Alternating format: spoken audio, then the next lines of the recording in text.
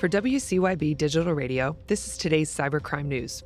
The Record reports that U.S. government agencies are warning of nation-state cyber attacks on water utilities. A Florida water agency is the latest to confirm a cyber incident and stated that it has been successfully contained.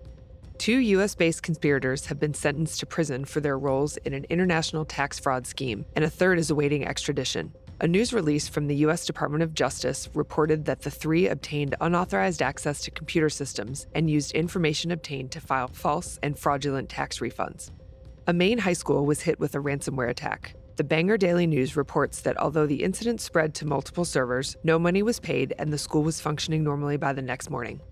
Gizmodo reports that Microsoft Windows 10 will no longer be supported beginning in October 2025. After that, updates will only be available for a fee under the Extended Security Update program.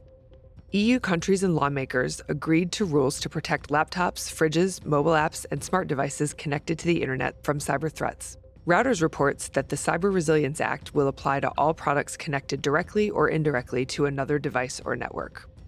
New Orleans-based Pan American Life Insurance Group, known as PALIG, shared that it was impacted by the widespread data security incident involving MOVEit transfer software. Business Wire reports that impacted files appear to have included personal information of individuals, including names, addresses, social security numbers, dates of birth, driver's license numbers, contact information, medical benefits information, financial account information, and credit card information.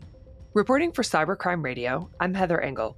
For more information on the latest news in cybercrime and cybersecurity, visit cybercrimewire.com. The Daily News is brought to you by Evolution Equity Partners, an international venture capital investor partnering with exceptional entrepreneurs to develop market-leading cybersecurity and enterprise software companies. Learn more at evolutionequity.com.